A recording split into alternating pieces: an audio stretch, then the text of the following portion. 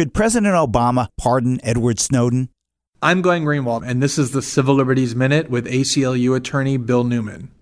Edward Snowden is the whistleblower who exposed the massive United States government surveillance system spying on all of us.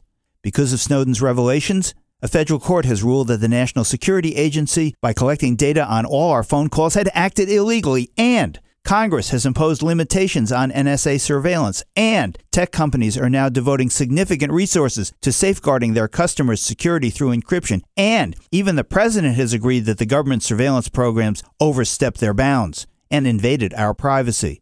But the United States government, by revoking Snowden's passport, left him in exile, and the government will only allow him to return to the United States if he agrees to be indicted, convicted, and sentenced under the World War I era Espionage Act.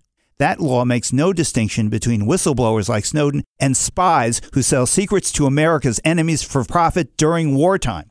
So, Snowden, if he were to return, would not face a trial. He would be facing a preordained farcical judicial decision that could send him to prison for decades. There is one solution to this legal dilemma that makes sense. As supported by organizations including the American Civil Liberties Union, Amnesty International, and Human Rights Watch, President Obama, before he leaves office, should pardon Edward Snowden.